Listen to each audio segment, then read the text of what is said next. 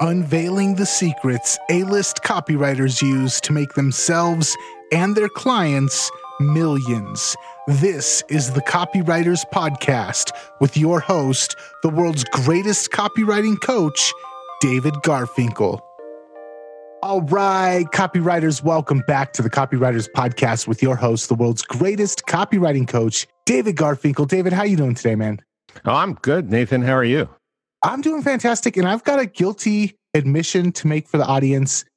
A lot of times when I'm struggling with something in my copy, I take advantage of our friendship and our working relationship because I get free mentoring advice from you. And today is one of those chances where I had something I was struggling with, and I was like, I wonder if I can convince David to give me free advice, and hopefully it'll turn out to be some good advice for the listeners as well.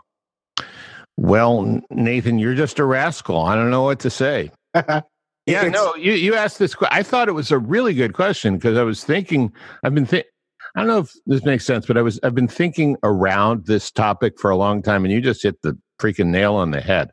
So it was really, it's okay. Okay, nice. So we kind of teased what we're going to be talking about, maybe, but let's go ahead and just jump into this week's episode. All right. So, you start thinking about this stuff and all kinds of, you buy a blue car, and every car, you notice all the blue cars. And so I was thinking about this after you asked me. And the other day I saw this commercial on TV for the Shark Navigator. It's a vacuum. And it brought to mind something that happened years ago when I was a kid. I was 7 at the time. This was when dinosaurs still roamed the earth. It was during summer vacation. I was 7, remember? And I was sitting around the living room playing with my new Etch-a-Sketch. My mother was at the front door talking to a vacuum cleaner salesman. And she was asking him a lot of questions. And my mother loved to put salespeople on the spot with gotcha questions. So she launched into the one I figured she hoped would be the last straw for him, so that when he heard it, the guy would throw up his hands, go away, and leave her alone.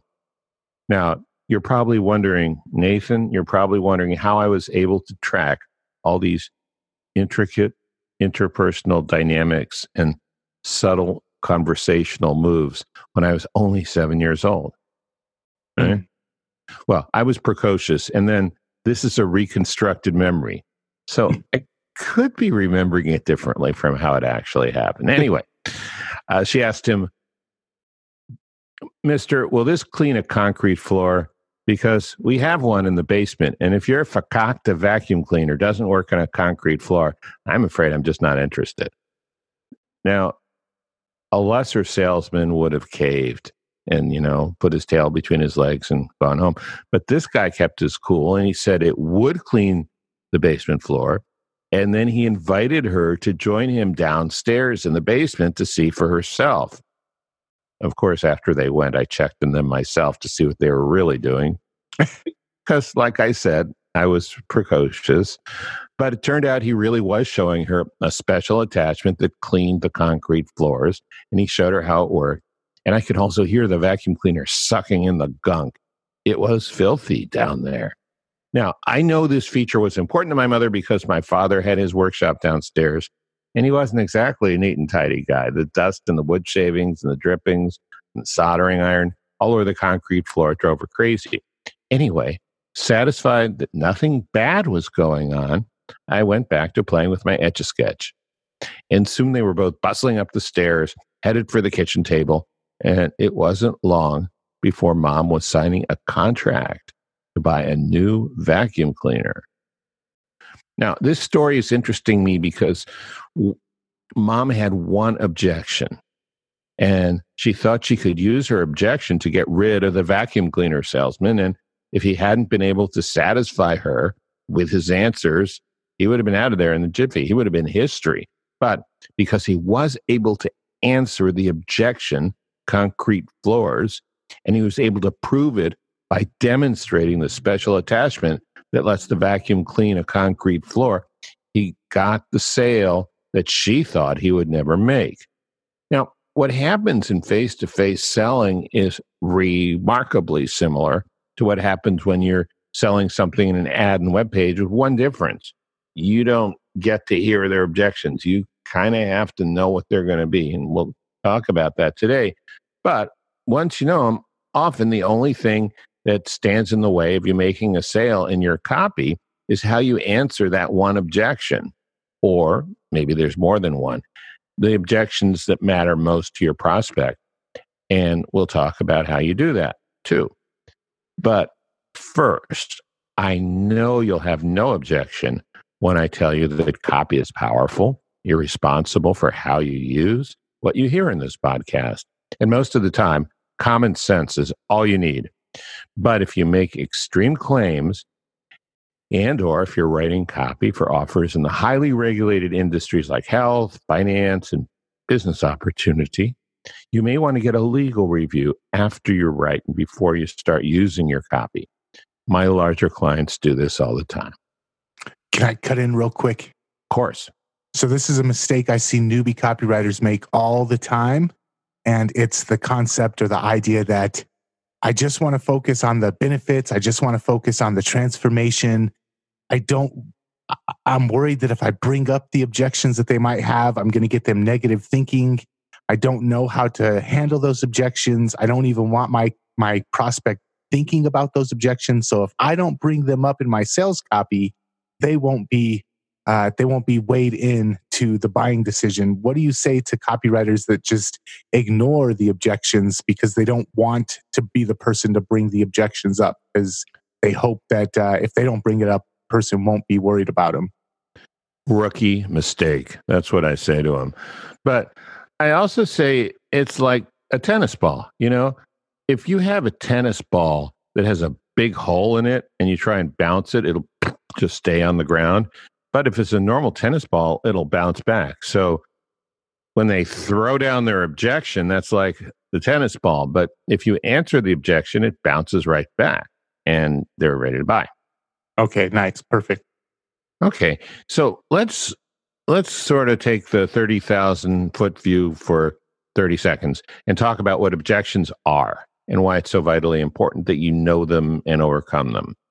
See, once you have stimulated, awakened, or created sufficient desire for your product for a qualified prospect, then really objections are the only thing that stand in the way of that prospect making a purchase. And objections take different forms: questions, doubts, confusion, and sometimes all out and out opposition to buying what you're offering. The simplest way to look at objections are the reasons people won't buy. Another way to look at them is sometimes there's just one main objection, and once you solve that one, it will get the prospect to buy, like with my mom and the concrete floor and the vacuum cleaner. So here's the key takeaway. When your prospect is truly qualified and really wants your product, then if you get rid of the objections, you'll make the sale. Okay? Mm-hmm. So the vacuum salesman, he had the ability to actually listen and hear the objections on the fly. As copywriters, we don't have that ability. How do we find out what objections our prospect might have when we don't have them face to face? They're reading our copy rather than talking to us. Okay, well, if we sort of straitjacket our image of ourselves as copywriters and I just write copy, I do not look to the left, I do not look to the right, I just look straight ahead and write copy, then that's a problem. But there is another option, and that is to actually try and sell it yourself, to get on the phone or knock on a door or go to a meeting and try and sell it. That's absolutely the best way to find objections. People who do that and pay attention and record it find things out. Now, there's another way. Sometimes our clients are also very marketing aware, sales aware. I can think of one of my mentoring clients I was talking to earlier this week who sells a seminar. The client is not just a trainer. He's actually a very, very successful entrepreneur in a certain field. And I'll keep this vague. because I want to protect confidentiality. But the client, the entrepreneur, the market, not my client, but his client, knew that there was one complaint that people said, what you're doing won't work in today's market conditions. And so my client very, very wisely put that right up in the headline. We'll talk about headlines a little more later, but I mean, I don't know how that's going to do, but I can tell you it's got a much better shot of success than anything else.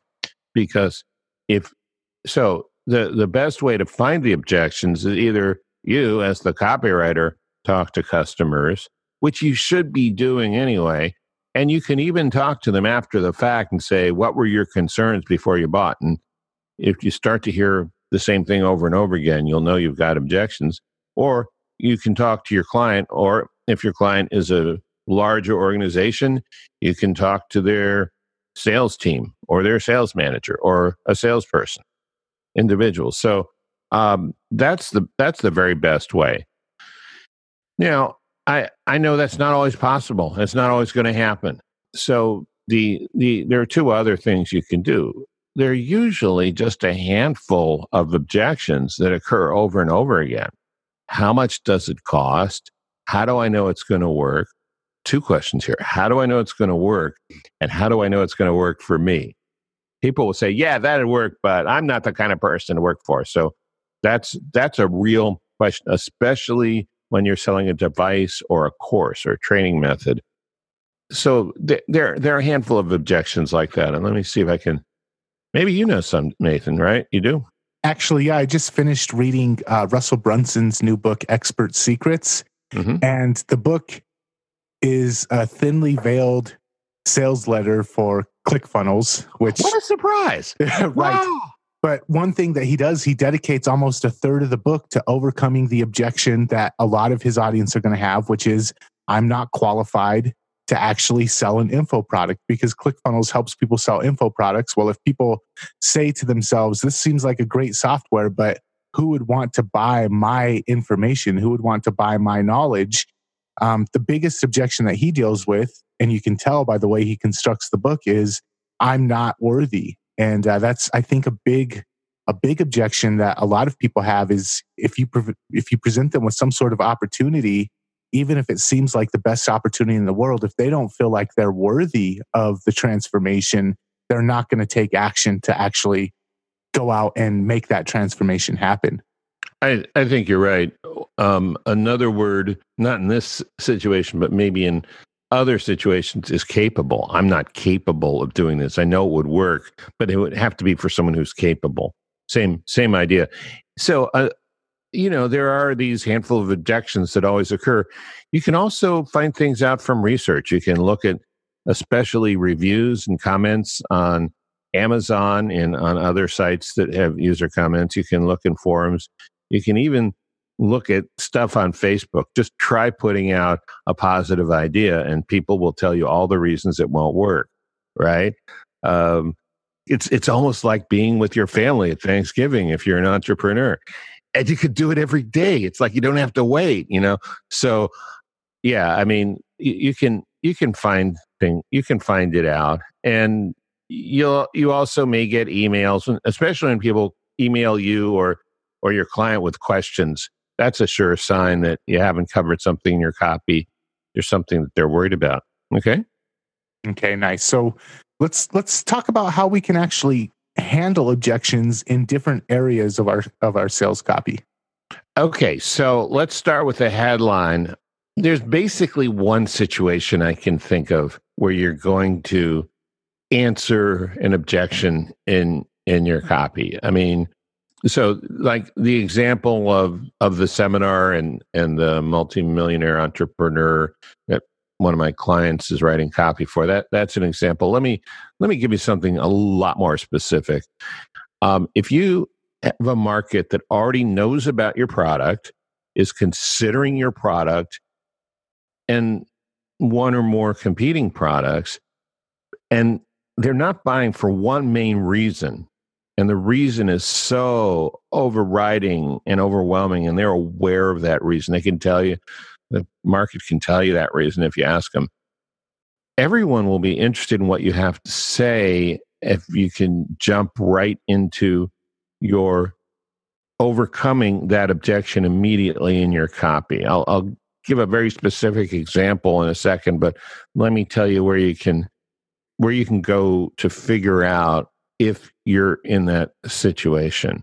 First of all, you got to know your market. You got to know what they talk about. And for breakthrough advertising fans, this is stage 2 of customer awareness, where the prospect knows about your product but doesn't want it yet. There's one objection. You can put that in your headline. Or in stage 3, where prospects want what your product does, but they don't believe any product would work because of this objection. They don't even know about yours yet. So if there's a common complaint, objection, fear that's holding people back from buying your competitor's product, and you found a way to make your product better so people won't have that objection, you could put it in the headline. I like the example of BMW back in the 90s. Now, these days, this is no longer the case, but at that time, all the other luxury car manufacturers made their customers come in to their dealerships for expensive scheduled factory maintenance if the customer wanted to keep their factory warranty intact. So you would buy this car, you'd be paying, $800,000, $1,500, $2,000 a month on a lease payment or on a, loan. And then you'd have to go in every 3 months and pay a few hundred or a few $1,000s just to keep your warranty intact. It seems crazy, right? But it was the way they were doing business, and they were selling a lot of cars. BMW did the opposite at the time. They said, all maintenance, no charge for the first 4 years you own the car. You just bring it in, and we'll go over it, check everything, fix anything that's wrong, give it back to you, and you don't owe us a penny. Now, that's answering an objection. I mean, I only saw TV commercials for it. I never saw it in an ad. But if you're writing an ad or a webinar or a sales page, you would put that information right in the headline. Never pay a penny for scheduled factory maintenance. We'll pick up the tab. You could do something like that, right? So that's the only time I can think of when you would use it in a headline. There may be others, but not that I know of. Okay. That's a great example, though, because if I was in the market for that type of car at that specific time, that would be one of the things that would be definitely weighing against me making that decision. And if you just came right out at the very beginning of your sales letter and said that right at the beginning, it really wouldn't even matter what the rest of the sales letter said. I'd already be ready to buy. Yeah, exactly. And, back at that time, maybe you didn't have a lot of money, but even if you're a multimillionaire, you'd just be pissed that these guys were holding a gun to your head, after you'd spent all this money to begin with. Mm-hmm. All right, so let's look at other places that you can answer objections. I want to take a moment to point out how vitally important headlines are in copy. As you may already know, the strength of your headline accounts for up to 80 or even 90% of the effectiveness of your ad. Think about that. What if there were a way to shortcut the headline writing process and start a new headline based on a proven winner? Well, there is. It's all in my book called Advertising Headlines That Make You Rich. This book is available now on Amazon.com. Advertising Headlines That Make You Rich. What's unique about this book is it shows you exactly how to adapt a proven winner to your product or service, because I show you 10 adaptations for each headline in different niches and explain the psychology of how to adapt a headline. Advertising Headlines That Make You Rich in hard copy and Kindle formats on Amazon. Now, back to our show. Overcoming objections with your guarantee. You can overcome objections. There are a couple of objections, probably not like the big one, but more like, when you're about to buy something and there's this hovering anxiety. Is this the good decision? Am I going to get screwed? All of these kind of, thoughts come up in your mind. It happens to everyone. And it's sort of trying to protect you from buyer's remorse, your own mind trying to protect itself from buyer's remorse. So there are a couple things you can put in your guarantee, and I'm not going to give you the exact language, but I'll tell you what you need to cover. What you need to cover is the buyer's fear. What happens if this product, this service, this app, this whatever, the information in your course doesn't work? Am I going to lose all the money? So if you just say your satisfaction guaranteed, 30 days, we'll probably refund it. That's one thing. If you say, if this doesn't work for you, if you don't have like the most beautiful metatarsals anyone's ever seen, just let us know and we will promptly and cheerfully refund your money. You don't risk a penny. You see the difference? Mm-hmm. I mean, that would only appeal to people who are really concerned about their metatarsals, but it's an example. So guarantees can overcome last minute resistance to buying, fear of making a decision that's too risky. Now, bullet points are really powerful and important part of your copy, but I don't think they're a good place to try and overcome objections. And here's why. People don't always read them. They skim. And so, you have to think, and I may want to do a whole show on this sometimes, Nathan. We probably ought to talk about this offline, or we could talk about it now, on what job does each part of the copy do? Because they really do different things. I mean, altogether, their purpose is to get the qualified prospect to take action, usually to buy something. But it's like the copy, your copy is a team of different players, and each player, like a headline or an open or a story, they all have different jobs. Anyway, the job of bullets is basically to take the product apart, slice it and dice it, and look at the benefits of individual aspects of it. And so it's just not the best place. Also, it's for answering objections. Also, you may need more words, more space than you'll get in a bullet. Not always, but sometimes you may need to develop a bit of an argument or an explanation or tell a story or do a comparison. And bullets are supposed to be concise, so not a good place. Now, I think when we were talking about this, you said, what about FAQs? Yes, absolutely. It's one of the best ways to overcome objections. This is where you need to be a good listener before you write your FAQs. If you really pay attention to the words people use, how they phrase their objections in real life, and this is just as important, not the individual objections, but the order in which they appear, the order that people ask the questions.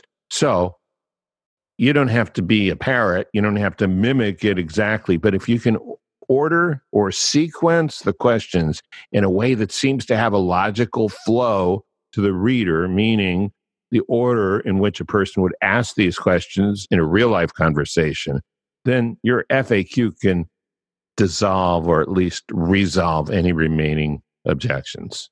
Okay.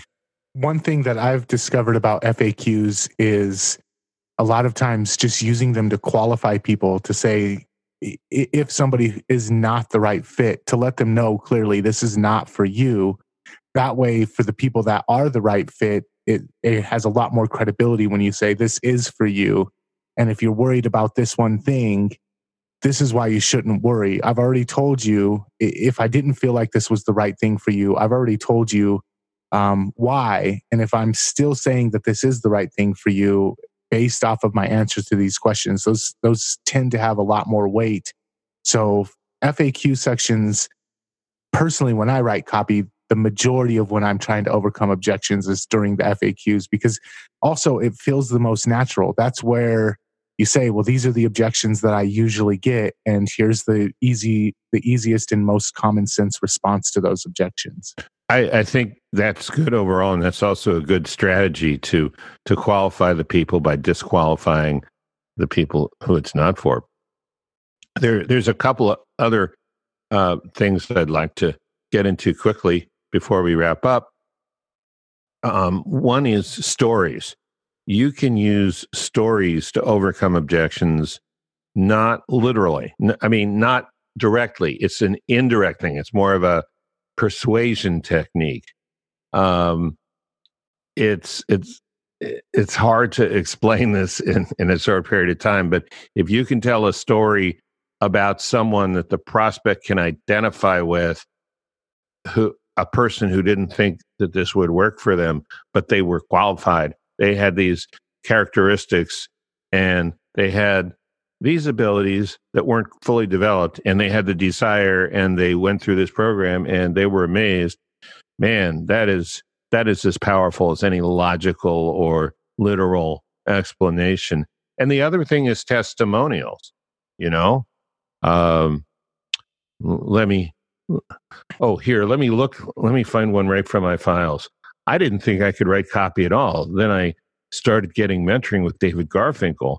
Now I am beating all of the A-list copywriters everywhere in this world, in the universe, and other universes. So, okay, I made that up. But you see, a testimonial like that is going to be very powerful. Now, there's something you posted on Facebook, not about objections, but about something else that prompted me to think, how can you preempt objections, or how can you weaken their force even before a person sees your copy, so that when they see your copy, they're going to be a lot more likely to buy into what you're saying. One thing you can do is, well, it's one thing. It's one thing. There are different ways to do it. I think the best way is the thing that most direct marketers used to hate. These days, it's a little less black and white, a little less definite, but it's branding. But it's not branding like coming up with a fantastic logo, or a pulled out of your ass slogan that's so clever that the people on Madison Avenue are jealous of you. It's more like showing up online or at events, on Facebook Lives, in Facebook, making comments so people are familiar with you, appearing to be everywhere at once. That's a very deliberate and time suck marketing strategy, but man, does it work. People feel like they know you before they've met you, right? So that's the best way. The second way is simply the good old Jeff Walker style launch sequence that builds trust and familiarity over time. When there's something that you've been exposed to repeatedly, if you don't feel you've been burned by it, you tend to trust it more if it's familiar. So you had a Facebook post about connection. It was like within the last week or two. And I thought, that's it, and then a good friend of mine said we were just sitting right at the table I'm sitting at now. We were talking about a number of factors. It might have been about musicians and performances and what makes audiences really appreciate. And he said connection is everything. So how do you create that connection when you're in one city, one state, one time zone, one country, and someone else is somewhere else? And those are two ways. Just the publishing content, being in a lot of different places, different platforms, and then also a launch sequence where they get to know you over a period of days or weeks before you actually pitch them. I'm going to add my 2 cents to that. I think that when I'm writing sales copy, I try to really put myself in the position of the person reading it. And if I can pull that off, if while they're reading this, they're saying, yeah, this person really gets me, or they're saying, wow, I'm so glad that this person was able to put that into words, because even I wasn't able to express how I felt about that until right now when I read them expressing the way that they feel about it. If you can create that connection by when they read this, they say, this person gets me. This person is coming from where I'm coming from. This person understands the way I see things, the way I'm feeling about things. If you can create that connection, and it's an overall thing. It's not just a simple tactic. It's a feel that has to kind of encompass the entire piece of copy. But if you can do that, that right there will go miles as far as getting people to actually want to do business with you, because people yearn for connection. And when you offer people a sense of connection, when you offer people a sense of belonging, it's just one of those psychological things. People will go out of their way to return that favor. You're right. I think that's right. I mean, yeah, ultimately that's more powerful than the other two things. Yeah, I mean, I had a coach who told me in 19 years ago now, that the thing people want most, crave, is to feel understood. And if you can make them feel that when you're reading a copy, man, yeah. Awesome. So, yeah. So another fantastic episode. I think this one went a little bit deeper than most of our episodes. What do we have coming up next time? Next time, creativity versus implementation. Okay, I can't wait. David, thank you so much again. I started off the show by saying I feel like I take advantage of our mentor-mentee relationship sometimes by probing these out of you, but I feel like we delivered some really awesome content for the listeners today. Well, I know somebody who likes Starbucks cards. Okay. Just kidding. No, this is great. It was a really good topic. You got me thinking, and I was glad to do it. So thank you. Awesome. David, again, fantastic episode. Listeners, make sure you're checking out the Copywriters Podcast to get more of your podcast fix. And you can find that over at copywriterspodcast.com. And until next time, we'll see you later. See you later.